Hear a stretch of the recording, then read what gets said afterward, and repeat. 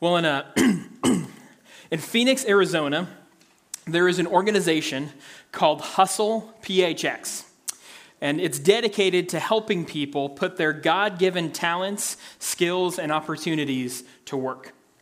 The founder and executive director of Hustle PHX is a man named Oye Waddell, and he makes it very clear that his Christian faith is what motivates him and his team to do what they do and serve who they serve. But Hustle PHX is not a missions organization. It's not a ministry, at least not in the ways that we would traditionally think about those sort of things. They don't recruit pastors or train pastors, and they don't find people to send all over the world and send into different cultures to preach the gospel.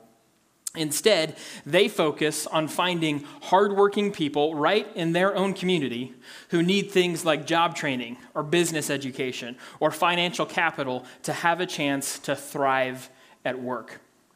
If you visit their website, you'll see their mission statement. It's right there. It's one of the first things you see, and it's simple, it's practical, but it's an incredible way to bring blessing into people's lives. They say that motivated by Christian faith, Hustle PHX encourages the creation of sustainable business ventures that affirm the dignity of people and lead to the flourishing of all communities in Phoenix. In other words, they combine their faith in Jesus Christ with the work of their everyday lives to contribute to the well-being of people all around them and in their community. They contribute to the common good. And that's the idea that I want to explore with you this morning as we continue our sermon series, Faith at Work. As a Christian, your work is meant to be a way for you to bless the people around you and the communities into which God sends you for the common good. Your work has a role to play in the flourishing and the thriving of the people around you. Now, in just a minute, we're going to take a look at a few biblical texts that will help us understand and wrap our minds and hearts around this idea that our work is meant to bless not only ourselves, but the people around us as well. But first, I need to make something very clear. You should always regard your work, first and foremost, as something to serve Christ and glorify God. All right? You should always regard your work, first and foremost, as a way to serve Christ and glorify God. And that's a real simple summary of a really great sermon that was preached here last week by Pastor Steve. And if you weren't here last week and you want to know more about this subject, I really encourage you to jump online. You can find all our sermons there. If you look up the one from January 27th, I believe, that'll be Pastor Steve's sermon on this idea.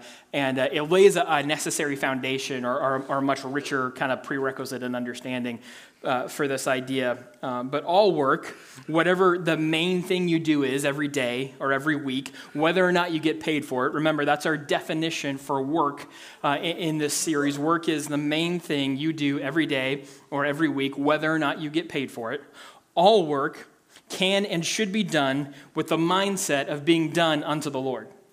That's what the Apostle Paul wanted to be sure that Christians understood when he wrote in his letter to Colossians. This is found in chapter 3 in the book of Colossians. The Apostle Paul said, "Whatever you do, work heartily as for the Lord and not for men, knowing that from the Lord you will receive the inheritance as your reward. You are serving the Lord Christ." So our work is first and foremost an expression of our devotion and our love for God.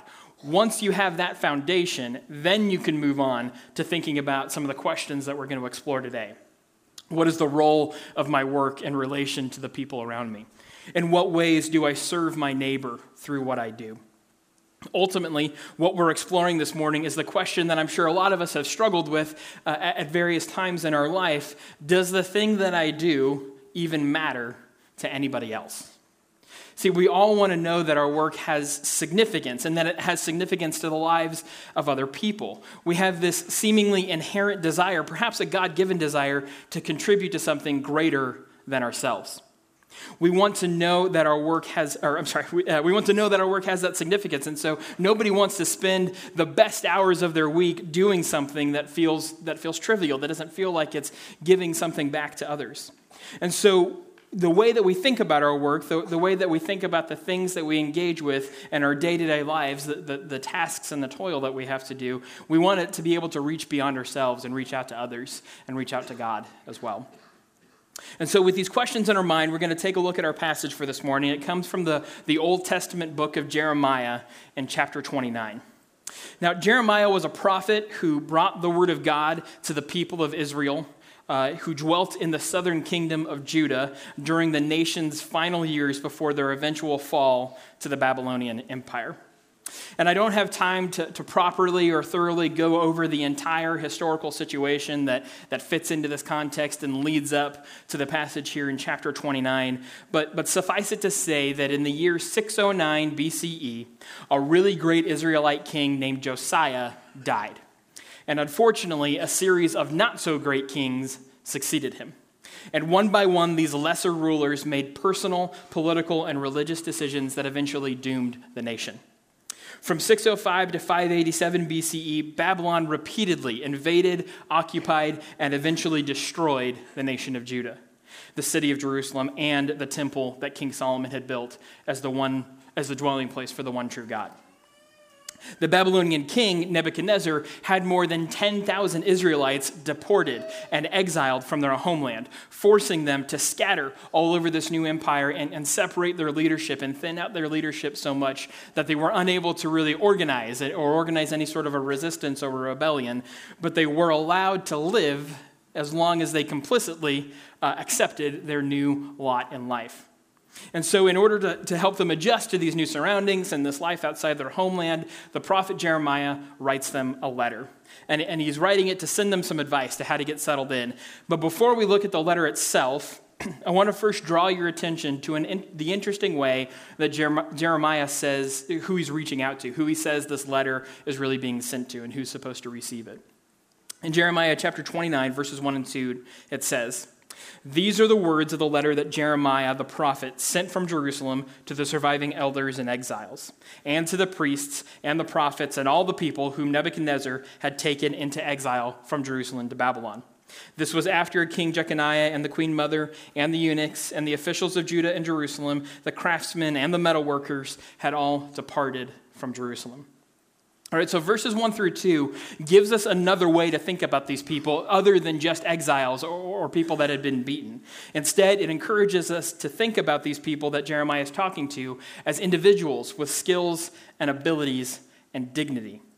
Jeremiah isn't calling on a group of broken or despondent people. He knows them better than that. He knows that he's writing to men and women who were once community leaders and religious professionals, servants, government officials, craftsmen, day laborers, skilled artisans, mothers, fathers, grandparents, and a great many other vocations and roles. His letter is going to be read by people who have a great capacity to positively influence the world around them. And that's exactly what he says they should do in verses 4 through 7. He says they should roll up their sleeves, commit to the place they now live, and get to work. Starting in verse 4, it says, "Thus says the Lord of hosts, the God of Israel, to all the exiles who I have sent into exile from Jerusalem to Babylon. Build houses and live in them. Plant gardens and eat their produce. Take wives and have sons and daughters. Take wives for your sons and give your daughters into marriage, that they may bear sons and daughters. Multiply there and do not decrease. But seek the welfare of the city where I have sent you into exile, and pray to the Lord on its behalf, for in its welfare you will find your welfare." So in verses 4 through 6, God, through the prophet of Jeremiah, commands his people to do 4 things that I think that would have made sense to them. They would have understood these. He said that they should build homes, do a little farming, eat their vegetables, and continue to raise families and expand their community. All right, establish yourself in this new land. Work hard and live well in Babylon, just as you did in Israel.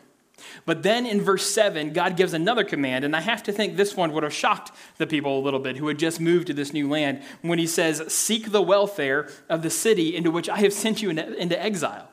God wants his people to live and work in such a way that their presence and their productivity, the good work that they do, will have an impact on the people around them and the place that they now live. That their work, as good as it is in and of itself, will contribute to the overall welfare of everybody.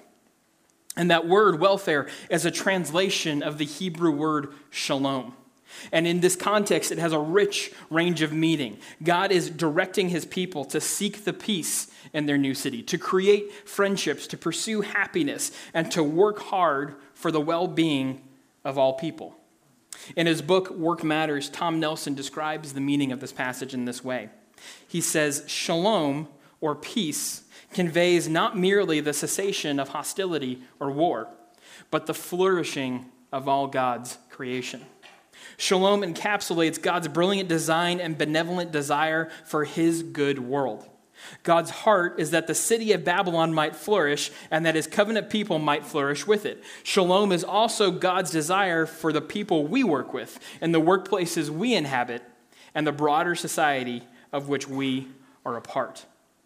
The exiles of Israel were not permitted to be obstinate or burdensome or reclusive in their new cities. On the contrary, God had specifically directed them to engage and participate in this new community and the prosperity of the place they now live. They are to put down roots and find jobs, raise families, do good work that yields blessing for themselves and for the society in which they now live. Apparently, it didn't really bother God that if these people were to flourish in this new city, they would also be contributing positively to the people that had just conquered them.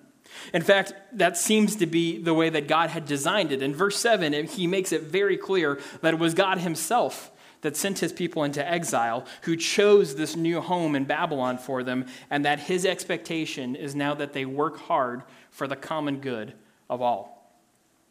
And just in case you're wondering if this is, an isolated desire of God, if this is just the one time in history that something like this happened, or the one time in Scripture that we see this, consider these other examples.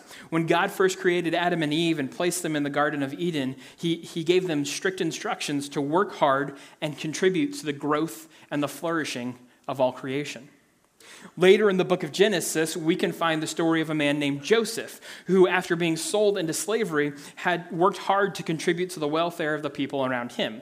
Now, his life is filled with incredible highs and devastating lows, but ultimately, God uses him, and he uses his God-given skills and talents to both save the nation of Egypt and his family from a massive and devastating famine.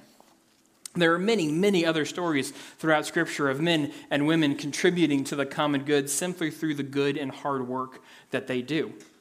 Craftsmen who add beautiful architecture and adornments to the temple of God. There was the man named Boaz who allows Ruth to glean in his fields, and then Ruth and Naomi not only are able to support themselves, but also to contribute to the community around them. Queen Esther uses her position of power, one that was really thrust upon her, to stop a genocide and lead a pagan government into moral and cultural reform. And in the New Testament, we see these commands continue and get applied to the followers of Christ, that we are to understand that we should be seeking the welfare of the place that we live and the people that we impact every day as well. In Galatians 6, Paul reminds us that we should take every opportunity to do good for others, Christians and non-Christians alike. And in Galatians chapter 6, verses 9 and 10, it says, "And let us not grow weary of doing good, for in due season we will reap if we do not give up. So then, as we have opportunity, let us do good for everyone, and especially to those who are of the household of the faith." Paul would put his own words into practice when he was living in the city of Ephesus. When he was there, he was discipling people. He was leading people to faith in Christ. But in order not to overburden that community, he actually went to work. He was a tent maker. In Acts chapter 20, he describes himself going to work and being sure that he contributed not only through the preaching of the gospel, but also through the work of his hands as well. Ultimately, understanding our work as a way to bless others is an extension and an application of the great commandment to our everyday lives.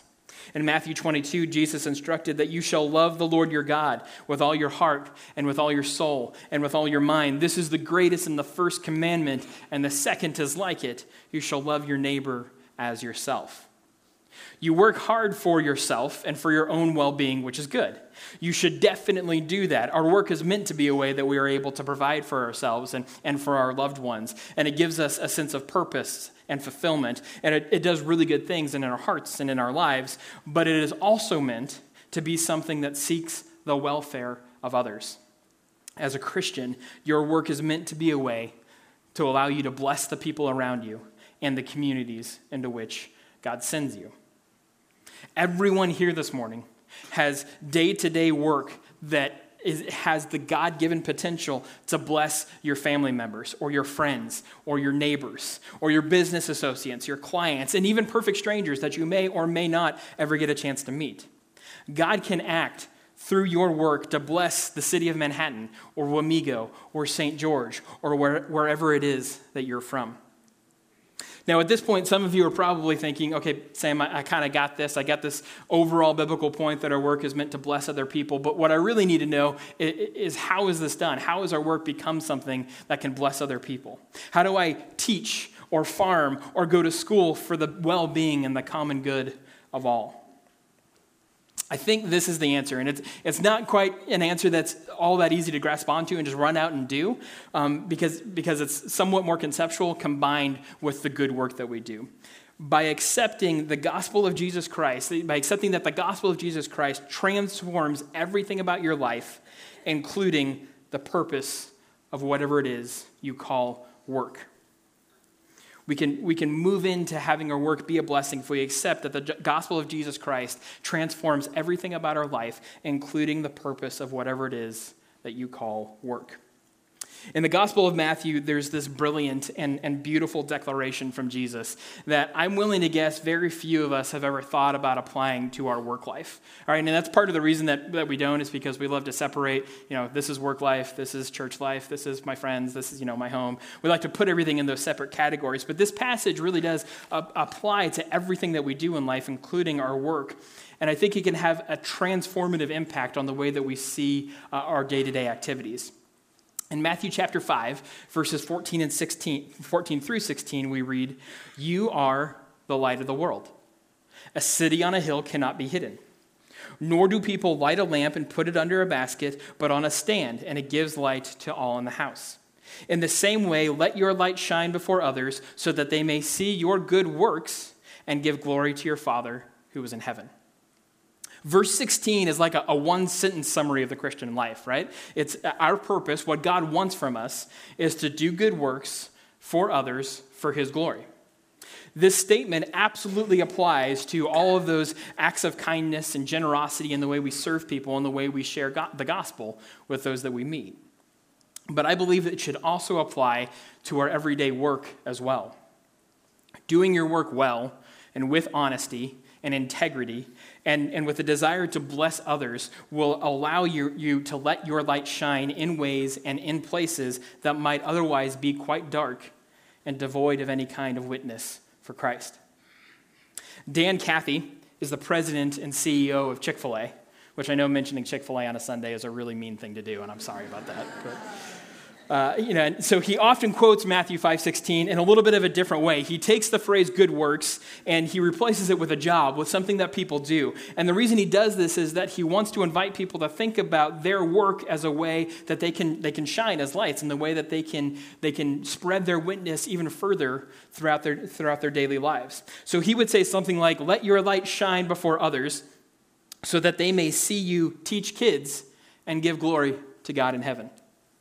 Let your light shine before others so that they may see you mow lawns and trim hedges and give glory to your Father in heaven. Let your light shine before others that they may see you raise children and do laundry and keep your family alive to give glory to God in heaven." You and I are made to be lights in this world. Your work provides you with opportunities to do good works in a variety of settings and places that people can be drawn to.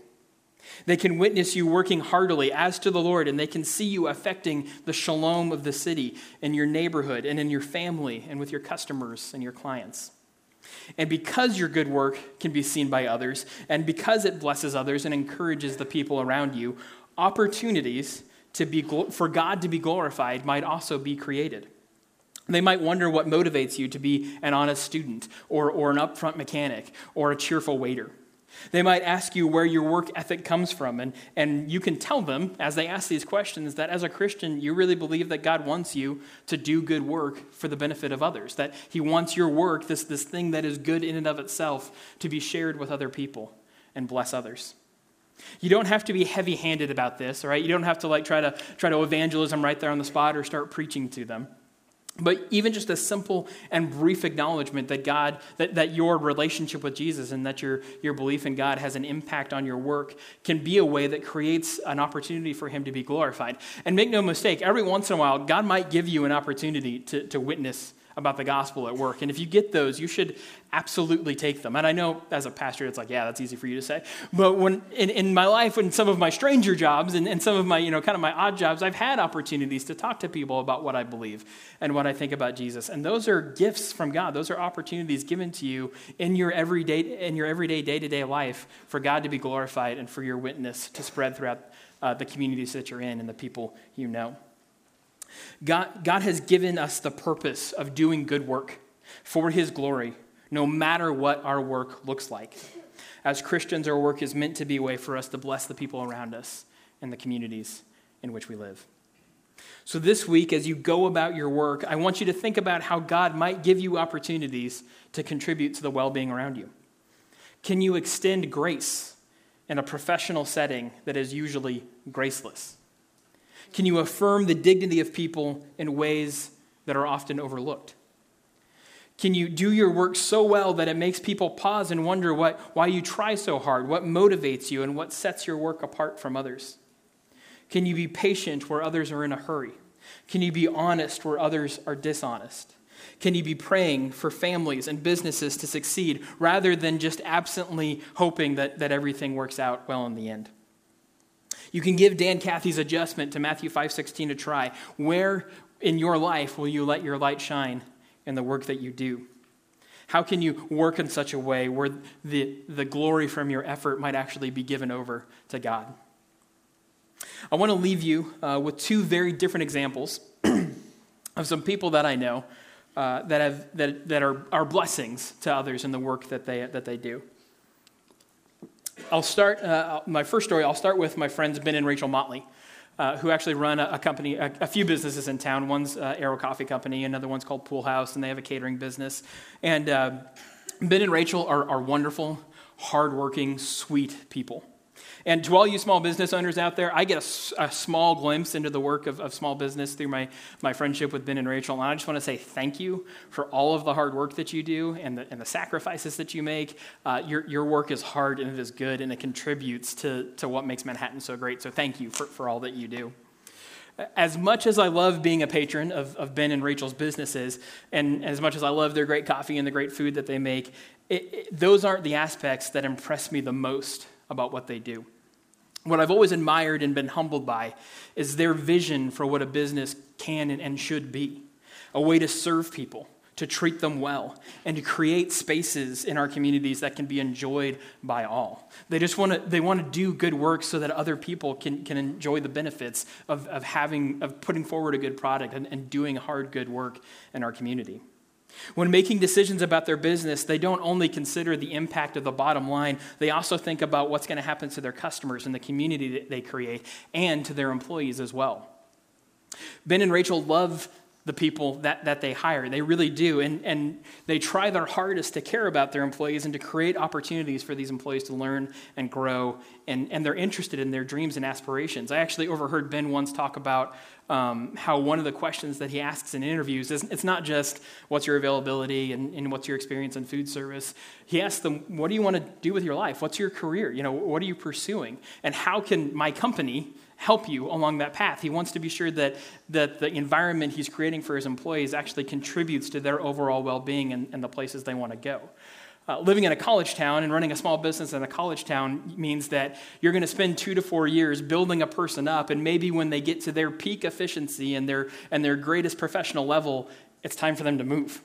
And so Ben and Rachel know that they have to pour their resources and pour their training into these people, and they love these people, and then they have to let them go. And that's a hard thing to face, and it creates frustration and anger, but it also creates for them an opportunity to not only bless their community, but the places that they see these people off to as they move on from Manhattan. They do all this work. They produce all this good work for the common good of Manhattan as well as the people that they bless with their business. The second story I want to share is about a person that I won't name, and whose work is not what we would normally think of or probably call work. Part of my job here at Faith is to meet with people who find themselves in need of a little help paying rent or paying utilities or getting groceries until their next paycheck comes in. And our church tries to step up and provide this help and this assistance through the Compassion Fund, which you all give to from time to time during the year. And I want to say thank you so much for that, because that's a huge blessing to the people in this community and the work that we do here at this church. But while carrying out this responsibility, I was able to meet a woman who had contacted our church in need of help. And as I got to know her and talked with her, I learned that part of how she makes it in life, part of where her income comes from, is that she receives financial assistance from the government. And so she has a debilitating chronic illness that really makes it pretty near impossible for her to get a job or to continuously go to a job. And so you might be wondering, well, if she's not working in the traditional sense, if she's receiving benefits from the government, what exactly makes her a good example of someone whose work blesses the community? This woman, who cannot get up and work a 9-to-5 job like a lot of the rest of us, spends the best hours of her day praying for people. She's prayed for me. She's prayed for this church. She's thanked God for the work that we're able to do in the community, and she's recommended to her friends that people come here on Sundays. She prays for her family too, and she tries to serve them the best that she can and be the best mom and be the best grandma that she can be, and she's a daily prayer warrior for the people she knows in the city that she lives in. She doesn't make any money, but I am eternally grateful for her work. And for anyone here today that also for one reason or another might be dependent on drawing some financial assistance from the government, I want you to know that I still believe that you are absolutely capable of doing incredible work. You can spend the best hours of your day doing worthwhile things. For some of you, that might mean focusing on getting healthy so that you can re-enter the traditional workforce. For some of you, that might mean being a great neighbor and being the best encourager and the best supporter in your neighborhood, and sharing smiles and words of affirmation with people that you know need to see a friendly face before they go off and engage their day. I know many people who no longer work in the traditional sense, but they actually provide free childcare for their family or their friends or their neighbors. And in this town, that is a tremendous blessing and an incredible way to work. Maybe some of you also pray each day for the well-being of your friends and your family in this city. All of that is good work. You may not be paid for it, but I am super grateful for every prayer and every kind word that you share in this community. A paycheck is not the only measure of your ability or the worth of your work. No matter what it is that you do for work, no matter what any of us here gathered today do for work, my hope and prayer is that you would go forth this week with the desire to bless the people that are around you in the city that we call home.